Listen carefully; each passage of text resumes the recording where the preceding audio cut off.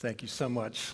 What a powerful message. Of whom shall we be afraid? Friends, I'm Rick Lyman. I'm one of the pastors here on staff at Christ Church, and I have the privilege this morning to share with you in God's holy word. I'm going to invite you to stand with me as we read aloud together out of Luke's Gospel, one of my favorite parables. Pastors aren't supposed to have favorite parts of Scripture, I suppose, but this is such a profound and timely parable for us today, where we sit as a church and we sit as a church of Jesus Christ in the world. We're going to read this aloud together and then consider some thoughts from it together.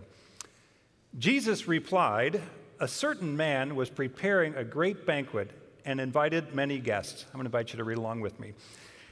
At the time of the banquet, he sent his servant to tell those who had been invited, "Come, for everything is now ready."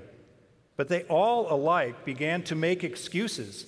The first said, "I've just bought a field, and I must go and see it. Please excuse me." Another said, "I've just bought 5 yoke of oxen, and I'm on my way to try them out. Please excuse me." Still another said, "I just got married, so I can't come." The servant came back and reported this to his master. Then the owner of the house became angry and ordered his servant, "Go out quickly into the streets and alleys of the town and bring in the poor, the crippled, the blind, and the lame." "Sir," the servant said, "what you ordered has been done, but there is still room." Then the master told his servant, "Go out to the roads and country lanes and compel them to come in, so that my house will be full." This is the word of the Lord. Thanks be to God. Please be seated as we join together in prayer one more time. Whenever we open the Scriptures for our private reading of it or hear it preached, we do want to consult with and open our hearts to the one who authored these very words, the Lord himself. So let's open our hearts to him now in prayer. And also I invite you to pray for me as I share these words, that God will enable me to speak his message in a way that is pleasing to him. Let us pray. Father, we thank you for sending your Son Jesus into this world for us and creating an amazing and wonderful place called heaven and a great banquet that you invite us to. God, we pray as we consider your words here today that we'll be motivated and strengthened in our faith, that we'll be enabled to see those in our world around us as you see them, and that we'll be charged with the responsibility that you give us in this parable to go out and let everybody know the great news of the gospel. We pray these things in Jesus' name. Amen. Amen. Well, I suspect if you've been around these last weeks, you know we've been doing a series of preaching and teaching topics around the other 6, what we do the other 6 days other than Saturday night or Sunday mornings as we gather here in church. We've considered a variety of different topics, including our stories, how important those are, and how that fits into God's bigger story, which is very, very important. We've talked about reconciling relationships, closing those gaps in those relationships with people we have outside the church and also in our households so that we can better be witnesses for Jesus. We've also talked about how we minister to children and seeing them as Jesus saw them. But today we're culminating this series on the topic of invitation and how important it is to God's plan for us and for the people that we know. Invitations do come to us all the time. I'm suspecting you get plenty of those in your mailbox, many of which I get invited to investment seminars on this, on that, or whatever else it is, invitation to some, and most of those go from my mailbox right into my recycle bin. They never make it into the house. But once in a while, we get an invitation to something that we actually want to go to, like maybe the wedding of a dear friend or family member. A baby shower is a great time of celebration. Maybe you're invited to go to a concert of a great artist you like and have a backstage pass, and you're all excited about that. And you say, "Of course, yes, I'll change my schedule so I can make that." Other times you might get invited to some things you're not so interested in, maybe an invitation to have a chat with your friends at the IRS in person. Maybe an invitation to a parent-teacher meeting about your children have been misbehaving. I can tell you that when I was a child, I wasn't really spiritually know my journey, but I did pray when my parents were called into those because I didn't know what those teachers were telling them about me, the mischievous one that I was. Or maybe you got an invitation to a destination wedding in Bora Bora that's going to cost you basically your annual salary just to be able to go to the wedding. Maybe you don't want to go that far. Well, many years back, my father, who was a businessman, had a lot of business colleagues, and a lot of transactions. So one of the people he knew one year sent him an invitation, but it came in an unusual way. He received this big package about this big. He opened it up, and there was a lucite box with an NFL football in it. I mean, that's a nice gift in itself, but also was a ticket to the 1980 Super Bowl in Los Angeles, where he was given first-class airline tickets to get there, first-class accommodations. He was also given a 50-yard line ticket to see the game, and also in there was an invitation that his date for the weekend was going to be actress Debbie Reynolds. He didn't have to think too long about that one. He was excited to go. He didn't offer it to one of his colleagues. He certainly didn't offer it to me as a child. He found that quite interesting. An invitation I received many years ago, however, was not something I was so interested in. When I was a child, and we started over at St. Mary's School, and we went to the band day to introduce ourselves to the new school we were in, and the band director was having us pick up different instruments. And I made, I guess, the fortunate or unfortunate choice of picking up the oboe and playing it, and I could play it right away. So the director went nuts. "Oh, you're a natural." My mother goes, "You're a natural. You should play the oboe." I don't want to play the oboe. I want to play a cornet or play the drums. But anyway, I got the oboe. So after practicing a lot, and a lot of band practices, was our first solo recital. I got the invitation from the band director, which I promptly buried. I did not show my parents because I didn't want to go to a oboe solo, though I practiced for hours and hours a day in my house. And I know it was at least good for one thing. It shed the house of any rodents, any animals, or anything with ears basically fled from the house when I was practicing. So that was an invitation I avoided.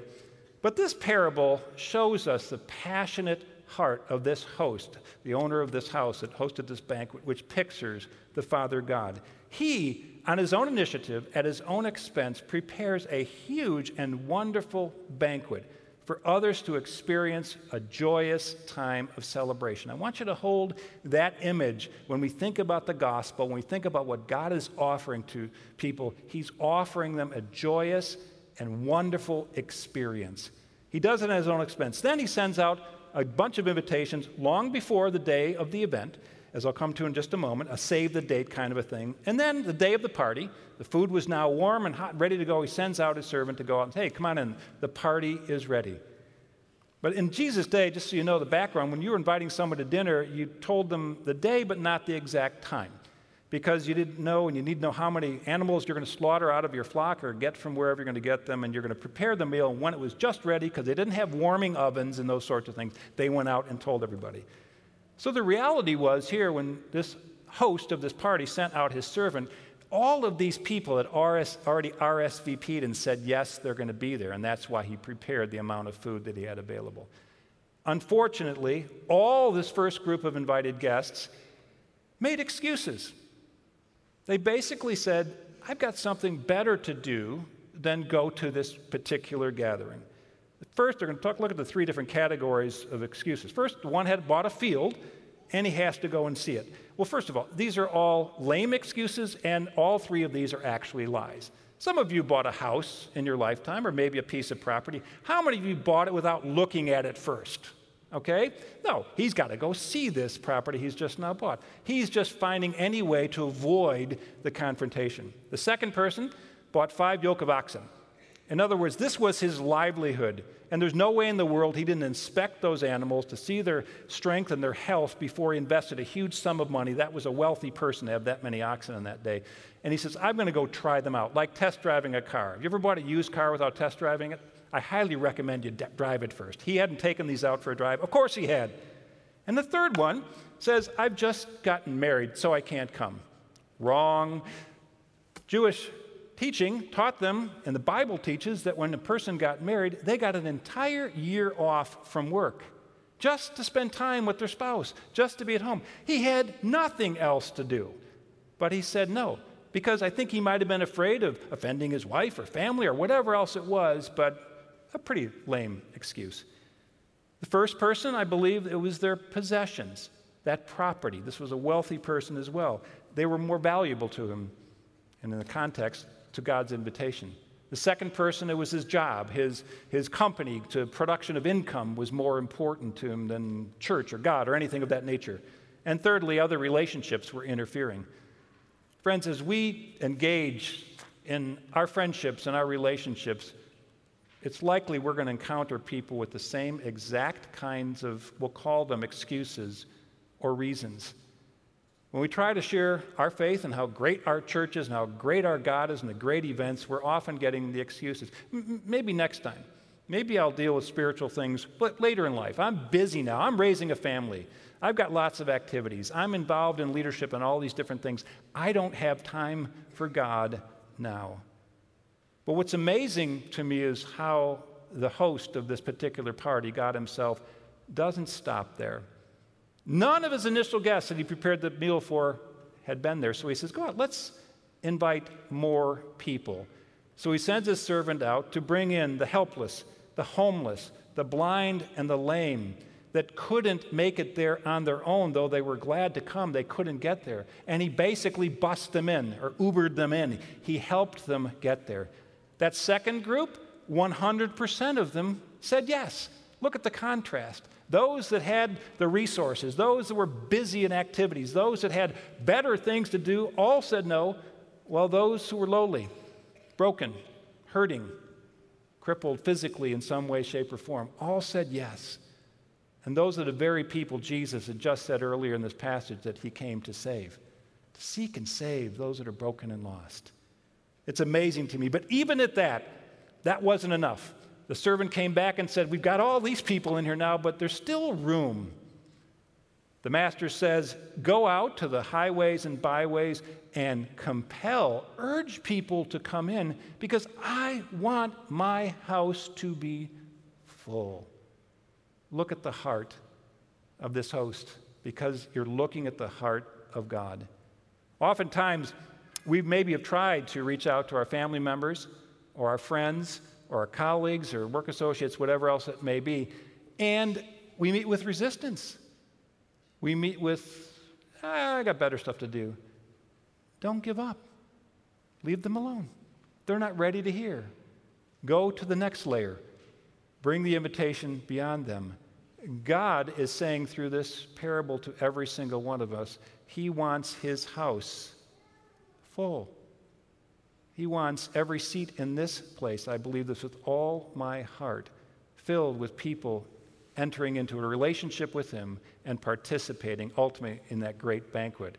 We're building and finished off a new worship auditorium. We'll seat roughly the same number of people as this space, more than 1,000 in each space. And I'm one who's absolutely convinced every one of those seats, just like at this banquet, has someone's name on it in God's economy.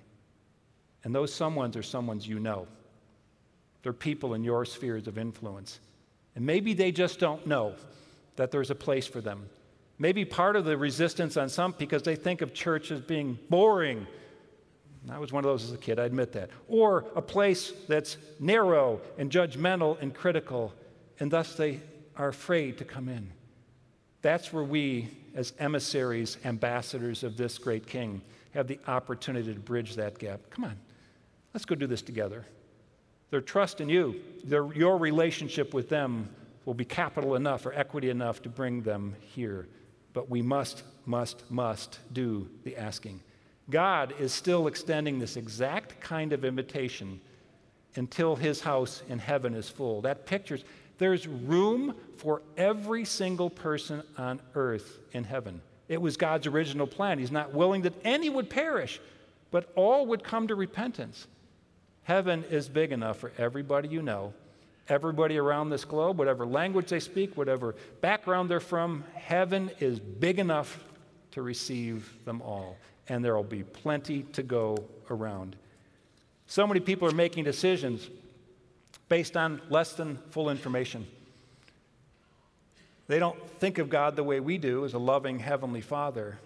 They see him in a different light, and we have the privilege of introducing them to new understanding. Sometimes good things, owning a business, having a good job, being married and having family, those aren't bad things at all. The Bible would actually say those are blessings to have provision in that way. But when any of those things become more important to us than God, then we're settling for second best and missing out. Chuck Swindoll put it this way: salvation beckons us and forces us to make a decision, forces us to select. You have to choose between your busy world and eternal life. You may have to choose between the demands and needs of family at times and the offer of salvation. You have to choose between your yoke of oxen, whatever that may be for you or me, and Jesus' promise of eternal life. And we don't know if this may be our last day to make that choice for any of us. Sad to say, my friends, those that were terribly taken from this world suddenly yesterday thought they had much longer life to go. We need to keep them in our hearts and prayers. But suddenly, they were taken. We don't know. Today, my friends, is the day of salvation. It's a day of salvation for every single person that we know. Warren Wiersbe, who's one of my favorite authors, relays this account that this parable was the text of the very last sermon that D.L. Moody ever preached. He entitled it Excuses. It was preached in November 23rd, 1899, just a few years back, in the Civic Auditorium in Kansas City. And Moody was very sick at the time he delivered this message. He said, "But I must have souls in Kansas City," he told his students back here in Chicago. "Never, never have I wanted so much to lead men and women to Christ as I do this time." There was a throbbing in his chest, and he had to hold the organ to keep from falling over as he preached. But he bravely preached the gospel, and 50 people came to Jesus because of that sermon. The next day, Moody left for home, and a month later, he died. Up to the very end, D.L. Moody was compelling people to come in. Now we see in Luke's gospel another place where Jesus extends a very special invitation to someone named Levi. He's actually Matthew, the author of the New Testament book called Matthew, but in this particular account, he was still named Levi. And here's what it says in Luke chapter 5, verse 27 to 31. After this, Jesus went out and saw a tax collector by the name of Levi sitting at his tax booth. "Follow me," Jesus said to him. And Levi, Matthew, got up, left everything, and followed him. Then Levi held a great banquet for Jesus at his house, and a large crowd of tax collectors and others were eating with them. But the Pharisees and the teachers of the law who belonged to their sect complained to his disciples, "Why do you eat and drink with tax collectors and sinners?" Jesus answered them, "It is not the healthy who need a doctor, but the sick. I have come to call not the righteous, but sinners to repentance." Look at Matthew's response to Jesus' invitation to him. Immediately, he was so thrilled, so excited, so charged up that he went home and planned a huge party and invited all of his sinful friends, the people that the Pharisees and religious leaders of the day would not even let into the temple, didn't have access to God.